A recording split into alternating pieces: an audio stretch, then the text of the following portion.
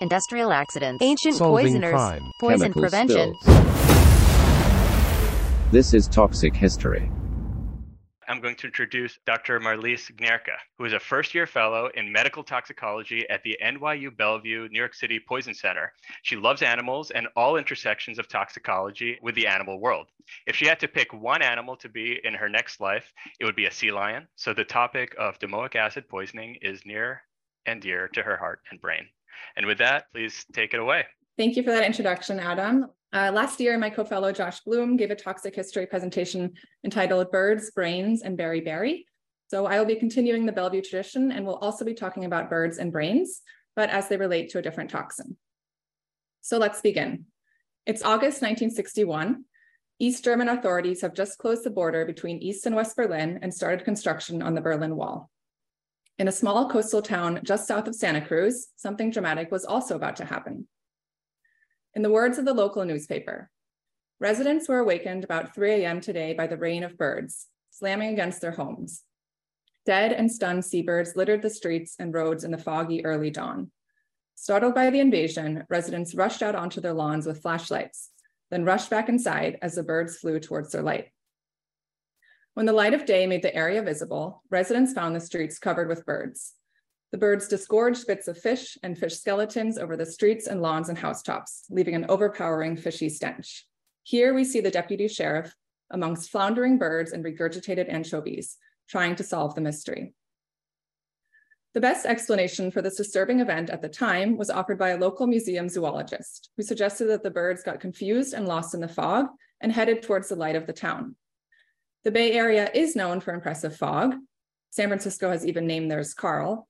But still, fog rolls in all the time, and this bird invasion was very out of the ordinary. Was it something else? Something more sinister? Just a few miles inland of the attack, Alfred Hitchcock had a residence in the Santa Cruz Mountains. And a few days after the initial article detailing the seabird invasion, the Santa Cruz Sentinel reported that Hitchcock called to request a copy of the paper to be mailed to him in Hollywood, where he was preparing an upcoming film, The Birds. For those who haven't seen it, The Birds is a natural horror thriller film depicting a series of sudden and unexplained violent bird attacks on the residents of Bodega Bay, California, over the course of a few days. Despite its obvious publicity benefits for his new picture, Hitchcock denied having anything to do with a feathery invasion of Capitola. Merely a coincidence, Hitchcock purred knowingly. 2 years later, The Birds was released. It received mixed reviews. Many of the negative reviews criticized the lack of explanation for the attack. To quote from a Time magazine review, "Why did the birds go to war? Hitchcock does not tell, and the movie flaps to a plotless end." Whether the lack of a clear explanation is a cinematographic pro or con is up for debate, but it certainly mirrored the unsettling reality. What had happened in Capitola and why? Fast forward to 1987 and northeast to Canada. On November 22nd, 2 patients in New Brunswick were hospitalized with gastroenteritis and confusion. Just 2 days later, health authorities in Montreal received reports of 2 similar cases. Careful history taking revealed that all of these patients had consumed mussels within the last day. Blue mussels from Prince Edward Island specifically. One of the first considerations was paralytic shellfish poisoning, which was known to occur in the region. The way they tested for this was a mouse bioassay, performed by injecting mussel extract into mice intraperitoneally and seeing whether mice live or die. Mice injected with mussel extract from mussels associated with these new cases did die, but before they did, they exhibited some unusual symptoms. They began involuntarily scratching their shoulders with their hind legs, followed by progressively uncoordinated movements until they fell over and died. Mussel distribution from the island was halted, and advisories were sent out not to consume mussels that had been recently distributed. Eventually, the entire Northeast shellfish industry was shut down. So something was clearly wrong with these mussels, but what? First, chemists tested for everything they could think of: other marine toxins, heavy metals, pesticides. Once they had ruled out everything they could think of, they had to identify the unknown. Just 107 hours later, they had an answer. Using various fractionation techniques and spectroscopy analyses, they whittled away at the chemical identity of this mystery toxin. Structural and spectral information was checked against chemical registries as they went. And they had actually already narrowed it down to a handful of possible formulas when the chemical registry spit out a match, domoic acid. So the culprit wasn't actually an unknown. It had been originally isolated 30 years earlier by Japanese scientists in Osaka.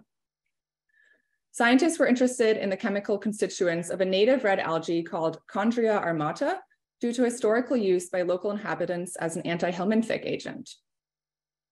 They found that the chemical properties of this seaweed extract were reminiscent of those of another red algae, Digenea simplex, isolated a few years earlier. This other extract was named canic acid, which translates to monster of the sea in Japanese. The structure of the new compound was identified and named domoic acid after the Japanese name for the seaweed, domoi. And indeed, patients with Ascaris infection treated with 20 milligrams of domoic acid were found to be worm-free by stool and X-ray examination. Subsequent studies demonstrated insecticidal and neuroexcitatory activity in cockroaches and houseflies, as well as mammalian neurotoxicity leading to seizures in rats. So what's the deal with the seaweed sea monster toxicity? Let's take a look at their structures. Here we have canic acid on the left and domoic acid on the right. As you can see, they look pretty similar. Domoic acid is basically canic acid with a tail. In fact, there's something else they resemble.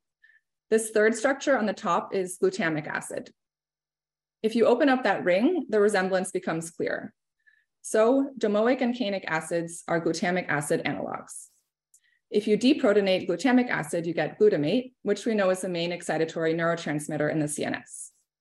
It's essential for things like memory, learning, and attention. But as we know all too well in toxicology, too much of a good thing can be bad. And this is one of those examples. Glutamate binds to a variety of receptors.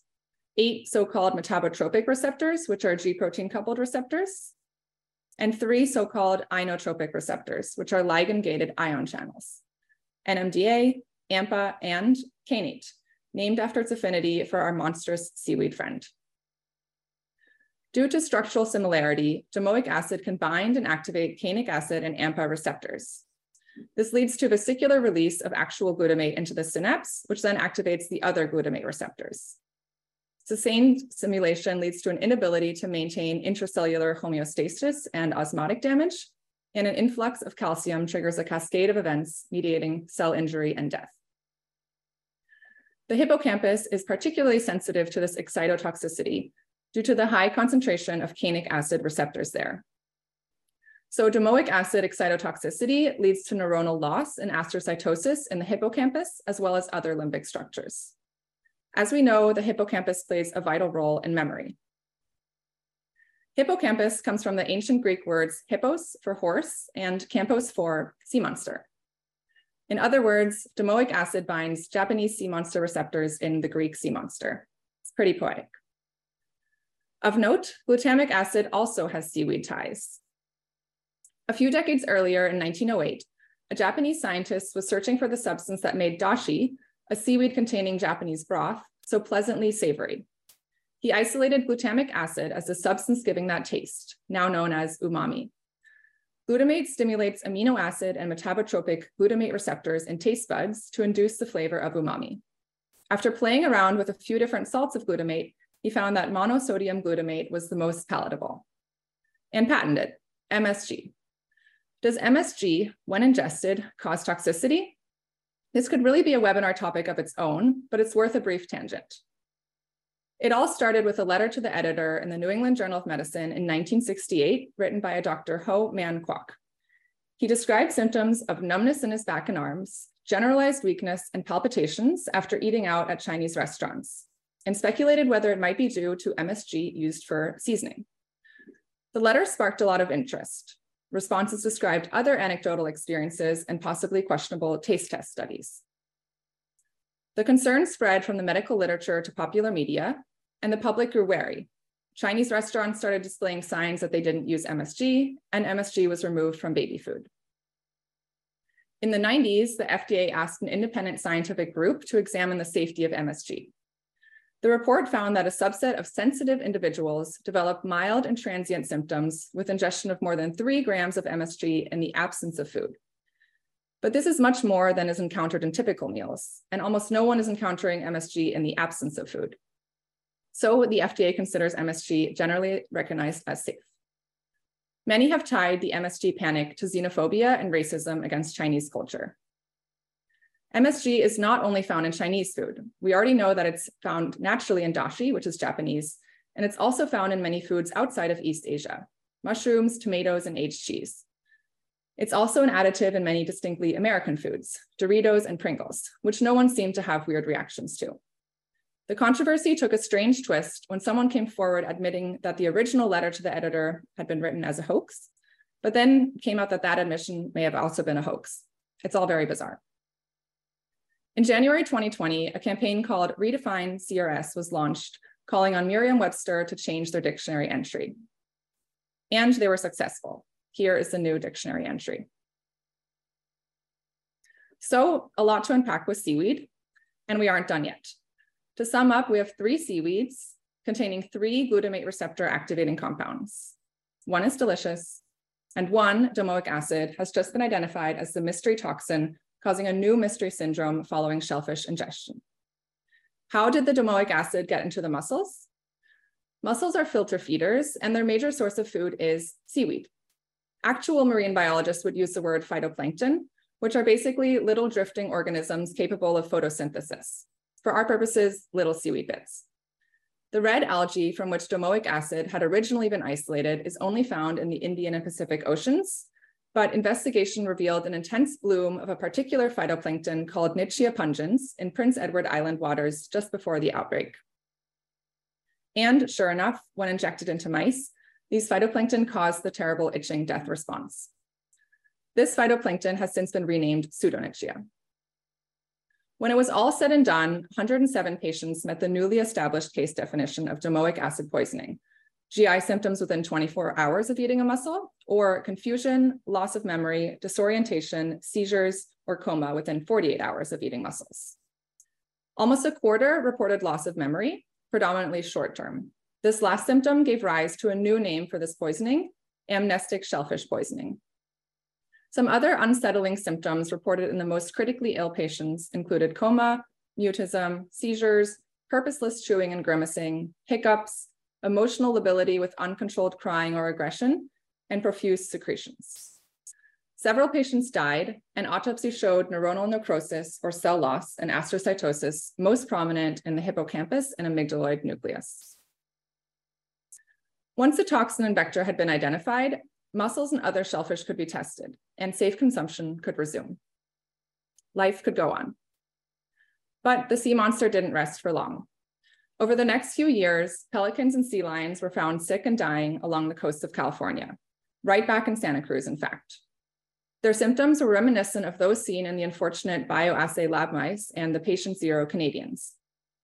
Pelicans were described to display a characteristic slow side-to-side head motion, tremors, and uncoordinated flying due to attempts to scratch their pouch while flying. They would eventually lose awareness of their surroundings, fall over, and lie on their back, slowly paddling their feet until they died. Sea lions displayed head waving, ataxia, profuse secretions, and seizures. Here is a sea lion getting an EEG. In both of these cases, the vector was actually not shellfish, but anchovies, which pelicans and sea lions have been feasting on since way before tinned fish became artisanal. Whether mussel or anchovy, the idea is the same. Domoic acid from phytoplankton bioaccumulates up the food chain. Wait. Did someone say crazy birds in Santa Cruz area? The 91 pelican incident felt a little too familiar, and a few years later, a local marine biologist speculated that domoic acid might have been responsible for the 1961 Capitola attack. It made a lot of sense, but could they prove it? Unfortunately, there were no preserved bird carcasses from 30 years ago to inject into mice, but there was something else. A program originally established in 1949 to investigate the collapse of the sardine fishery had since morphed into a long-term marine ecosystem research program. And one way they collected data was by performing so-called plankton tows, basically pulling mesh nets through the water at various offshore stations, shown here, and archiving the collected zooplankton. What exactly is a zooplankton? They are the animal version of phytoplankton, which, if you recall, was essentially microscopic seaweed. Apparently, plankton just describes an organism that can't propel itself. So interestingly, zooplankton include everything from single-celled protozoans, these midi shrimp-like cuties, and even jellyfish. Zooplankton are animals because they can't feed themselves by photosynthesis like phytoplankton can. So they have to eat phytoplankton or other animals. One particular zooplankton called a kelp provides an especially good snapshot of marine flora because they are non-selective filter feeders. Here is a kelp. To quote something I saw when I Googled, what is a kelp? It is the love child of a jellyfish and a slug, and I really couldn't agree more.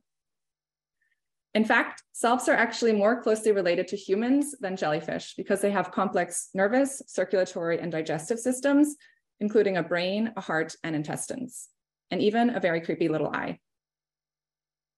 So the marine biology team was able to analyze the gut contents of kelps and other zooplankton collected around Santa Cruz in 1961 to reconstruct the regional flora present at that time. And indeed, as they published in 2011, toxin-producing species of Pseudonychia accounted for 79% of the phytoplankton present in the guts of these organisms.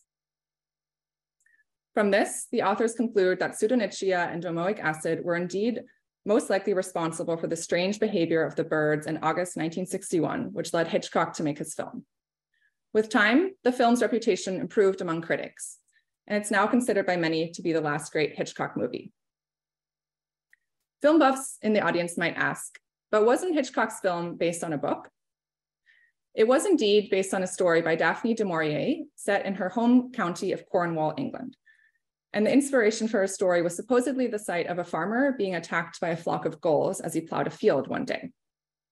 Now, I don't think anyone has investigated the contents of British zooplankton bellies from the 1950s yet, but I will end with a picture of Cornwall on the map.